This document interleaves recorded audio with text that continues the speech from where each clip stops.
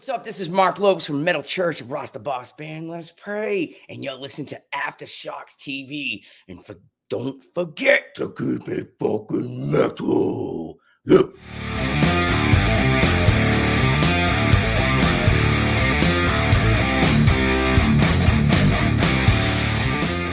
Yep. And you know, and so that leads us actually into what we're going to talk about next, because because the U.S. is not really. I mean, they've been trying to bring festival. They've done a better job here in the States than years previous in terms of bringing some of these sort of European UK style festivals over here to the States. We've got the Aftershock Festival now.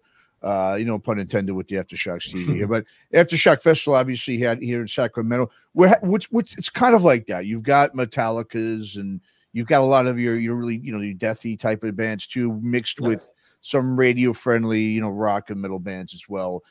And it's doing pretty good, but I don't think that's a formula that's going to be a long lasting thing here. Like you've seen these festivals last years and years now over in Europe.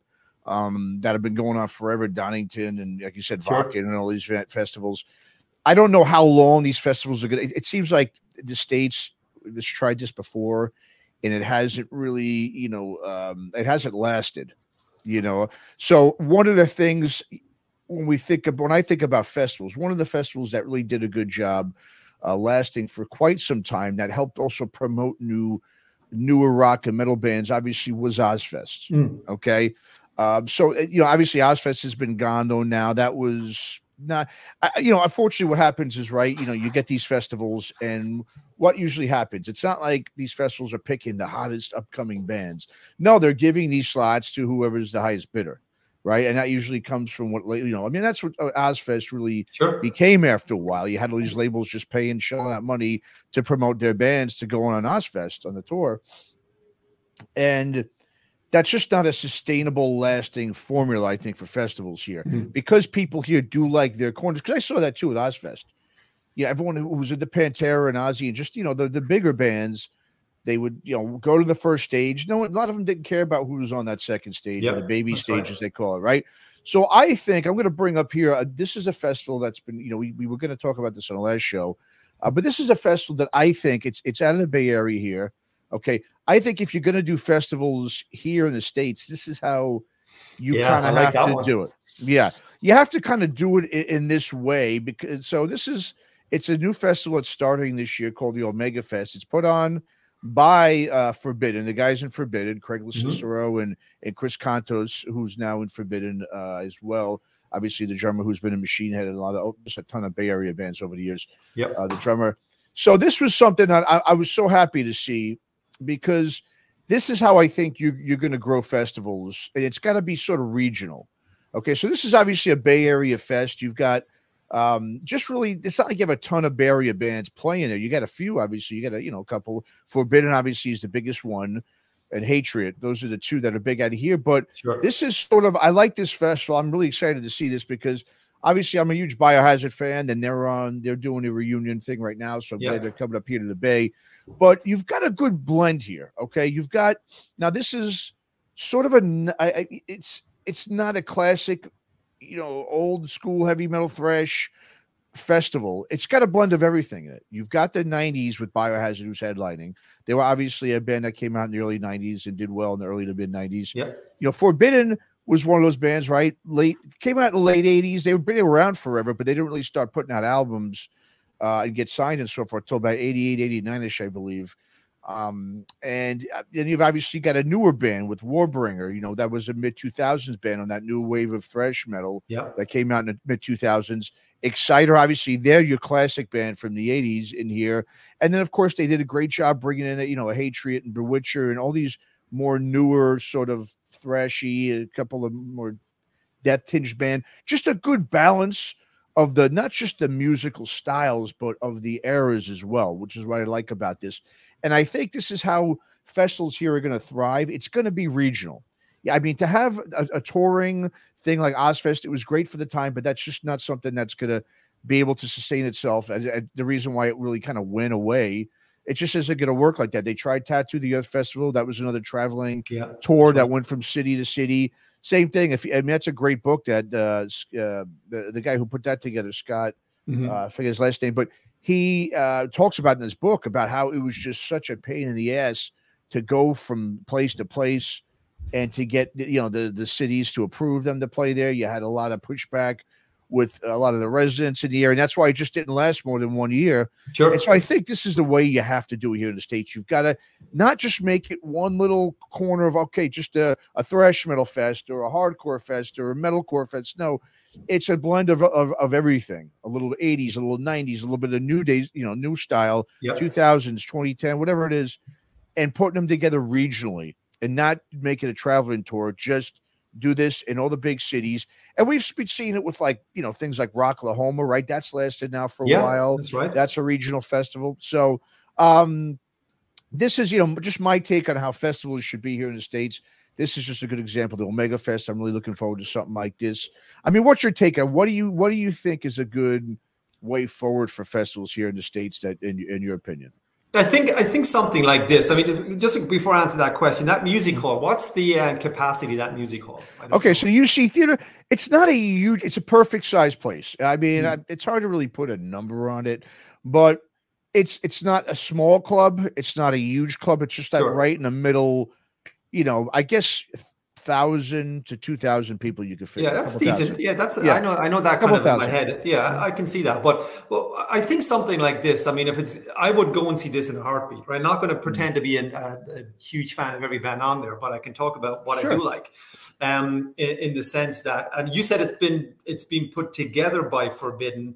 They're making a comeback, and they've you know reestablished their social media presence. And I just got to talk about Forbidden for just a second. That album they released, I've got the years here, 2010. That could be released today and you wouldn't know the difference. Oh, yeah. It's on, if you like Testament, you like Death Angel, you like thrash metal, you're going to love this. When you look at some of these bands, if you don't really, and I'm not claiming to know Forbidden's discography and I know all the band members, I don't. I know the last couple of albums and they are just unbelievable. Paul Bostaph and Gene Hoglan played with Forbidden. So if those guys are just hanging their hat with that band, then that just give you an idea of the level of musicianship. So you don't even have to talk about that. It's an incredible album. Dates back, I said, 2010. Check it out. You're going to love it. Biohazard, I think I saw them at Donington a couple of years ago. Can't even remember. Exciter, just classic thrash metal. We know all about that. And Warbringer came across my radar back during mid-2020 during COVID. And we were all just stuck at home doing whatever. And I don't know how I discovered them, read it on Blabbermouth, downloaded it on Apple Music or whatever, and an incredible band. But what's interesting, if you look at the years, Biohazard last album was 2012. Everybody knows Evan Seinfeld. Forbidden was 2010. Exciter was 2010.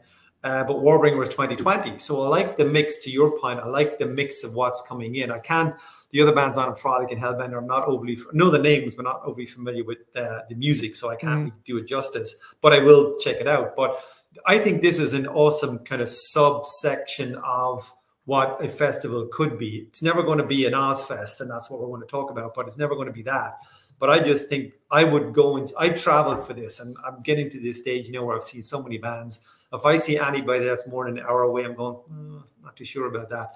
Whereas when I was 16, I traveled 1,000 miles to see Iron Maiden. It's literally over to the UK from Ireland. But now I'm just older and, you know, it's selective, I guess. But I think this is an awesome lineup. You know, Warbringer, Forbidden, you know, Exciter, Jesus, Biohazard, come on. I know. Tell me about it. You know, and that's the thing too. I think, you know, what happens with these festivals a lot of times is once it does well, okay, you know, for more than a year, okay, each year, just like anything, and I understand it, right? It tends to grow and grow. So then so for this year, like this festival, okay, they are planning this Omega Fest. They want to do this on an annual basis. That is the plan, which I think is great. I think every city, major city, should have something like this, you know, depending on, you know, and it should be what the most important, I think, to this is it's led by band members in the scene. Like I said, Chris Contos and Craig LaCicero, guys who have been in the scene, the thrash scene in the Bay Area for you know, decades. and they're the OGs here. And it's put together by them. It's not just some promoter coming out of town and coming in and do it. It's got to be. And then what happens with these festivals? It's just like we saw this. There's a great festival that I guess it started about 7-8 years ago. It's called Psycho Fest out of Vegas, and it started off as just like a stoner doomy type of festival. Okay, and Vegas is a great place. You got all these venues, right?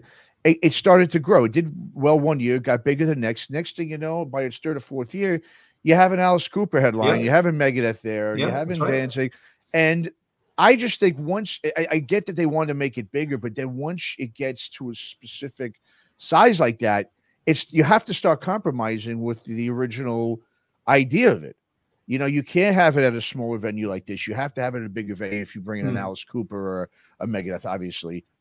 And then it's like we saw with even, I mean, I'm not into that music, but look at there was an indie rock fest that started out years ago that was taking place in this little town in the desert in Southern California called Coachella. Now we all know what that came about. Now you got the Kardashians and all them going to it. So this is what happens, unfortunately, here in the States. That's right? Because a lot of these promoters and people, just investors, whatever you want to call them, they see, oh, look at this thing going on out there. Wow, people are making a pilgrimage out there. And then we've got to get our hooks into it now, and we got to skew it a little bit so we can get some higher profile people to go to it. And then it just loses what it originally was, and then it goes away. And when we kind of saw that with Ozzfest, because when Ozzfest started out, that was a great festival, meaning they were really promoting a lot of the new and upcoming bands in the late 90s there. Like for instance, I'm actually gonna bring, speaking of Ozzfest, we're gonna move this, but I want to bring something here. Let's go ahead. We're gonna look. Okay, just give me a second here to bring this up. We're gonna kind of look into, if you look at Ozzfest when it first started out, okay, in the year 97, I believe, or 96, I think 96 was the first one. Okay. So let's go ahead. We're going to bring this up because I want to just look at the bill here. Now, this was the second year, okay, that Ozzfest was about. Okay, I remember this was a huge year. It was I saw it at what was the time was called Giant Stadium, which is now I believe Metropolitan Stadium in New Jersey, East Rutherford, New Jersey. Yeah, I mean, you had by the first year, you had a lot of more underground bands. You had your Ozzy, of course, who headlined it. And then the second year, they had it at a big stadium. You had Sabbath there, you had Pantera, of course, but then you had a lot of no-name bands at the time. You had Cold Chamber and Downset, and Slow Burn and Neurosis, and these were like bands, okay, in the late 90s where you had a lot of the nu metal stuff in there. You had a lot of the stoner rock stuff with Slow Burn and Neurosis, which was sort of a doomy, experimental band, and then you had your Drain, STH, and Cold Chamber, again, nu metal. On top of that, you had obviously the bigger name bands, Machine Head, Fear Factory, and Pantera, and so forth. But they had the big bands, and then they had that side stage for those really, those up and coming bands. And I loved it. And then as years went, on and on, the next thing you had Iron Maiden, on there, and you had the biggest metal and rock bands known to man. Judas Priest, I think, might have played on there. I think one year. So it starts off with I think a real underground feel to it, mixed with some well-known bands. And then, of course, just obviously when promoters are coming when promoters are being offered $50,000 if you put this band on there, sure, why not? Come on. And the labels were doing that. Obviously, they were just, paying to have their bands on there. And it doesn't really come from this, I hate to use that word organic, but it doesn't come from that place of just based off of a great band. There has to be all this other stuff behind it. And so, speaking of Ozzfest, I don't know if you've heard, but there was this thing recently where Sharon Osbourne said that she's open to maybe having an Ozzfest again, but I don't think you can do that again. I don't think it's gonna last. They might be okay for a year or so, but I just don't think a festival like that is gonna work anymore in this day and age, in just the way the music is. I don't know. What's your take on that? I think there's, first of all, the fact that it's been discussed is positive. Anybody who's promoting rock and metal, then I'm listening to it. So I like that part. Even if I don't like the genre, I said, hey, they're talking about it. But, the Ozzfest went from, in 96 to 2018. I thought it finished earlier than that. I moved to the US in 14, so I've never been to an Ozzfest for one reason or another. Maybe it just didn't come my way, or I was traveling or whatever. I used to travel a lot, but and the second stage was where a lot of the smaller bands jumped on board and became bigger bands, hopefully. But then a lot of them faded away. I was looking at Slow Burn, Pitch Shifter. They were a good English band. I remember them. Yeah, I remember them. Yeah. Yeah. I have Industrial. one CD by yeah, that's right. And then Ultra Spank, never heard of them, right? So they just drift. No, not every band. Kind of industrial metal band too. Yeah. I mean, but I like it gave them a shot basically, and whether it was a buy on or pay to play, I guess there was. But one of the things I read that Sharon said this week was that, hey, look, we're not trillionaires, and a lot of it is going to depend on, obviously, this is the music business. It has to make money. They have to make a profit. She's not going to go out on the road to break even. She doesn't need the money. You like to think she doesn't. It's called Ozfest. Ozzy is no way playing those festivals. Ozzy, I'm a huge Ozzy fan, a huge Sabbath fan, but Ozzy's too old. He's too frail. He's getting older. And if she's talking about this now, then maybe, and even if they're thinking about doing it, it's not going to be until maybe 25, 26. Ozzy then is 2 years older. He's not going to be playing there. Ozfest, the name Ozfest is the brand. Obviously, to get to put people to put asses on seats. I get it. Ozzy's not going to be part of that. No way. Just based on his age, it's not going to happen. But hey, if it's coming back and it's coming my way and there's a decent lineup, what I'm not going to do, because again, too old, I'm not going to stand in the field for 8 hours watching 8 bands. No. Just not going to happen.